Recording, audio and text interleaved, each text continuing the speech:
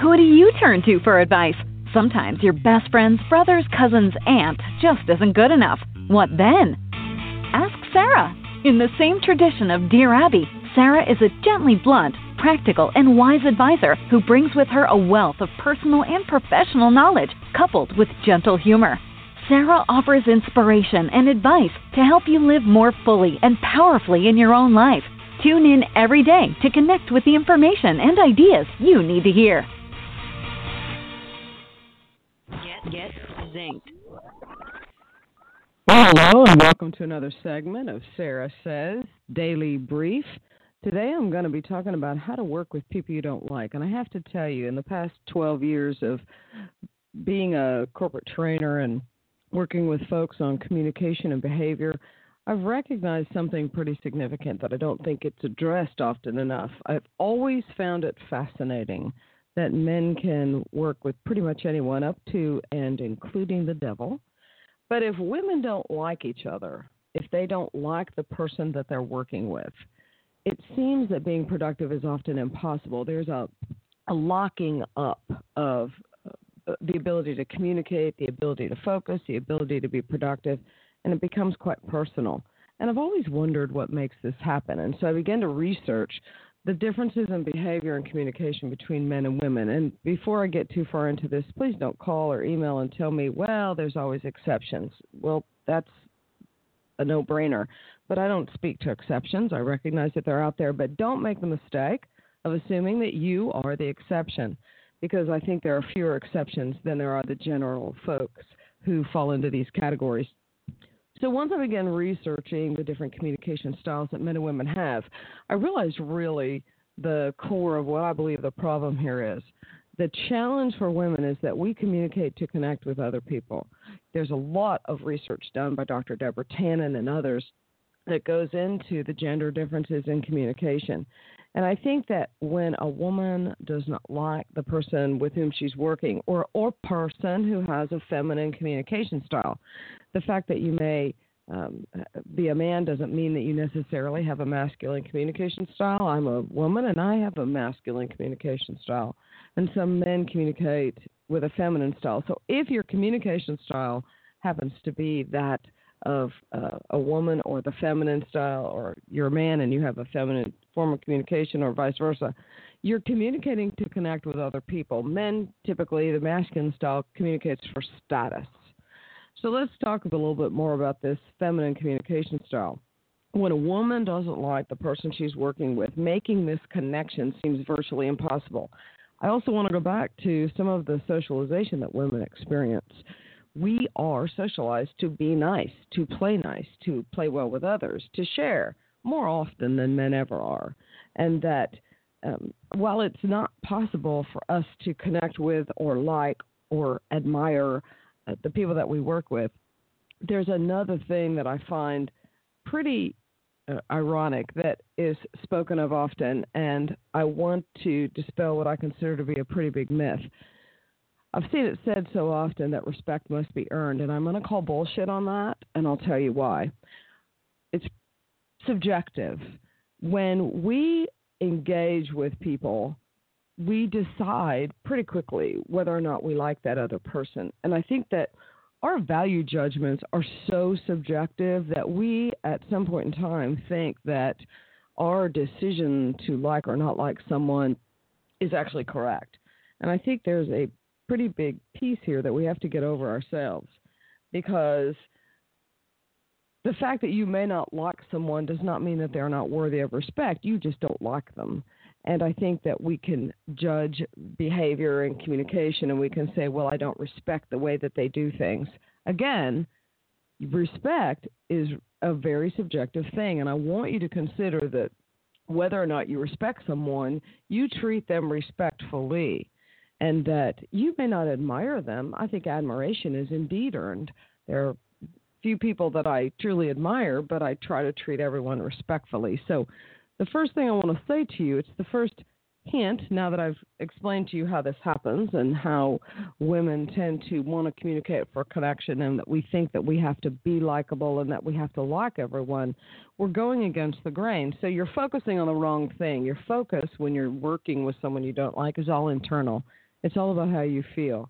Now, don't get me wrong. I've worked with people who literally just hearing them breathe makes me want to grit my teeth. The behavior is like nails on chalkboard. But I am expected by my peers to perform certain tasks at work, and nobody really cares whether or not you like someone else. And I think in order to move forward personally and professionally, we have to get over this notion that we have to like people. I will tell you, I've seen it happen over and over, again, personally or professionally, where two people, and particularly women, we meet one another, and you may not like me or I may not like you. The important thing is not whether or not we like each other, folks. The important thing is what happens next. What happens next? The first thing I think happens when we run into someone we don't like is we've been so socialized as women to like one another that I don't like you. So that means there's either something wrong with you or there's something wrong with me. Now, which one of those two do you think I'm going to jump on? I'm certainly not going to say that there's anything wrong with me. So I must crush you. I must villainize you. I must attack you, criticize you, and discover everything that's wrong with you. And so when I talk about the 4 strategies today, there are 4 distinct strategies that I think can be employed to give you the power that you need to work with people that you don't like. And this can be on committees. This can be in your place of worship. This can be in the workplace. It doesn't really matter. It could be a family member, which I think these tactics are pretty hard to employ with a family member because the dynamics are just so attached to our lizard brain. But let's talk about in every case, probably but home and family. The first thing is you have to recognize that your value judgments are subjective, so you've got to get over yourself pretty quickly. As I said earlier, the fact that you don't like someone or you've been taught that you have to respect people and that they have to earn it is bullshit. And so you've got to step away from your own value judgments. In the working environment, whether you like someone or not isn't what you're measured by. You're measured by performance. And so you've got to recognize that your value judgments are subjective. And so the second thing is I hate, loathe, detest, despise, really, really, really do not like the conversations about you have to learn to like someone. Because my immediate response is, really? That to me is that you're focusing on the wrong thing. You're focusing on your feelings, which in many cases have such a myriad of causes we can't even figure out why we feel a certain way. I'm not talking about your instinct or intuition. If someone's slimy, you really need to watch their behavior. But stop spending time trying to like people. You've got to begin to focus on the work. So the first little hint here is you've got to get over your subjective judgments. But the second thing is stop trying to focus on liking people. You've got to focus on yourself. The only 2 damn things in the world you can control is you can begin to exercise control over your own thoughts, and you can begin to exercise control over your own behavior, which are your responses, actions, the way that you're communicating. So I want you to focus on the work. You can choose who you associate with on a personal level, but you, in many cases, cannot choose the folks with whom you work and the folks with whom you serve on committees. Even in recreational circumstances, you may be in a group that is engaged in sports or skiing or biking or swimming or boating, and you can't always choose who's a part of that. But you still can focus on the fact that you don't have to feel a certain way about these folks. You focus on the behavior that you exhibit. So the first thing is get over your subjective value judgments. The second thing is stop spending so much energy trying to like people. Whoever teaches that is just I just think they go down a rabbit hole with that one. The third thing is, though, and it's important, you have to retrain your brain to think differently about this person. You need to find something to like. And because as women, we're so socialized to connect, once you've decided that you don't like someone, you're going to notice everything about that person that you don't like, from the way their hair is done to the way they breathe, to the way they chew, to the way they write. I mean, it is such a jet rocket ride to hell. that we buy the ticket and jump on it and think we don't have any other choices. Now, I'm not talking, again, about forcing yourself to like someone. Frankly, I don't care how you feel about the other person. In the workplace, you have a job to do and they have a job to do. And you are measured, your performance is measured on your ability to get that job done. But what I'm talking about is exerting control and power over your own damn self. Exercising the self-discipline, the emotional healthiness that you begin to be able to discipline yourself to do professionally and personably, regardless of how you feel about them. So in the process of retraining your brain, I want you to get away from all the things that you don't like and figure out some things about that person that they do well, that they do acceptably, that why do other people like them and you don't? What is it about them that you can find something that is measurable or even something subjective that you like? So that's the third thing. The first thing, again, I'm going to keep saying this because I want to drill it into your brain. The first thing is get over yourself. Your value judgments are subjective. You may not like someone and you may not feel as if you respect them, but respect is not earned. Respect is given because of who you are, not because of who they are. Admiration is earned. The second thing is stop spending your effort and energy trying to like people. This isn't about a popularity contest, although I recognize there are politics involved. But again, this is about you being able to discipline yourself to work with other people. The third thing is find something that you like. Find something that you can appreciate about that other person. And the fourth thing, which I think is really the most important and the meat of the issue, is you need to focus on the project. When you have to work with other people, your value judgments, while important, are not the yardstick by which you're going to be measured. You're going to be measured by your output, by your measurable outcomes. And these outcomes need to be the yardstick by which you measure the success of your working relationship with other people. Particularly when two women don't like each other, I have seen it happen, and I have trained across the country, and I have been called in to help different departments with this issue. It becomes a tug of war or a battle of power, or my personal favorite, the principle of the thing. Because I can tell you don't fall into that trap. It's rarely about the principle of the thing. When people don't like one another, it's about ego. It's about esteem. It's about recognition. It is about power and control, but it's not power and control over themselves. It's power and control over another person.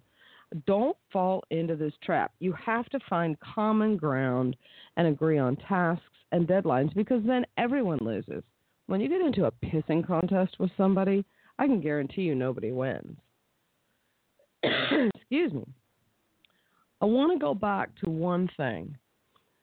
It is so critically important for you to develop over time the ability to understand yourself and your emotional intelligence, your level of emotional intelligence, and your ability to communicate with others. I have seen people who have a relatively high degree of emotional intelligence who suck at communicating. And when they don't like someone, they're still using language that can escalate a situation. Nuances of tone, body language, words. Words mean things, folks. And I think that even though you may have a relative control over how you're feeling, you still are not controlling how you're communicating or behaving towards other people. It all goes hand in hand. And I want to encourage you to begin to do some thoughtful introspection today. Think about the people with whom you work that you don't like or you don't get along or you shy away from. And I want you to think about these 4 tasks today. The first one being your value judgments are subjective. Get over yourself. Second thing is stop focusing on liking the person and focus on working with the person. The third thing is find something about them that you do like, that you can appreciate, that they can do well, measurably well, or something that you like about that person. And then the fourth thing is you've got to focus on the projects that are assigned to you, not the person. So I want you to just take away these 4 strategies with you today. And as you go out there to work as part of today's daily brief, I want to leave you just with one thought. I want you to remember that it's your job to succeed. It is not the other person's job to make you successful. You surround yourself with the people who support the work that you do in many cases, which you can choose, but in many cases you can't. And so your success lies within your control, your ability to control yourself, your thoughts, your feelings, your responses to those feelings, the behaviors that you choose to engage in, the way that you choose to communicate. There is so much that is within your control. Do not abscond that. Do not give that away to other people. When you're placed in a situation, as I have been on more occasions than I care to think about, and am currently in one or two of those myself, I can tell you the amount of focus and energy on your own self to make this work is enough for you to deal with, that rather than trying to fall down these rabbit holes that I think we get led on in many cases. So again, I want to remind you, it's important to be able, personally and professionally, to deal with people that you don't like, because it is about your ability to control and master your own self. Well, that's today's thought. You have been zinked. I want to thank everybody who's been writing in, going to Sarah, S-A-R-A-H, Zink, ZINK.com, and clicking on the Contact Us button. You guys have given me weeks and weeks of ideas, of thoughts, things to talk about, questions that you've asked, and I would love to have more. This one was one that was sent in by Sharon, and we appreciate her sending that in to us. And every 4 days a week, anyway, you'll find me here helping you with the struggles that you may have and giving you the information that you need to live the best life possible. And until we get together again, my dear friends, you have been zinked.